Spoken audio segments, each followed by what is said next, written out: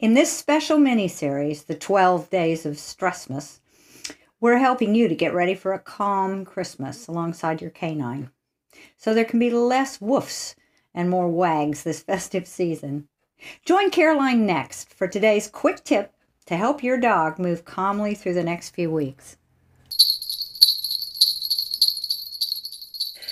Well, for us humans, we might be enjoying the winter wonderland that's around us at this time of year. For our dogs, the world looks quite different. There's going to be flashing lights and decorations, strange giant snowmen or Father Christmases adorning people's roofs. And remember, they may have only just got over the stress of Halloween and fireworks. There might also be some people acting rather strangely, perhaps after a little bit too much of the Christmas cheer. So walks overall might be more stimulating for your dog.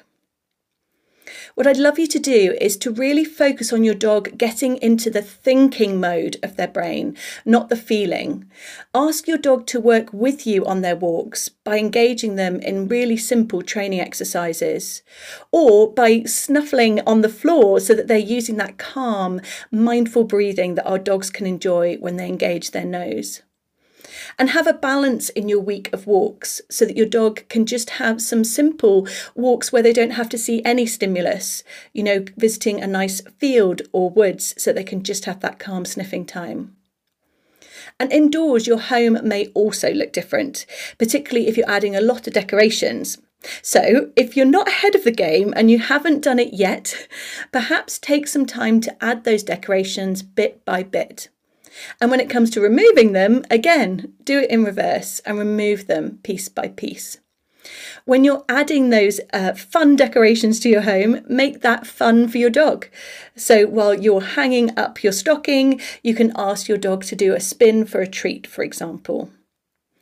And of course, we always need to make sure that we're ensuring our dog's safety at this time of year. So things like fake snow or glass baubles on lower parts of your tree might not be a good idea, particularly if you have a little bit of a ball-obsessed dog. So keep it fun, keep it safe, and make sure that your dog is feeling the same thrill of this time of year as you are.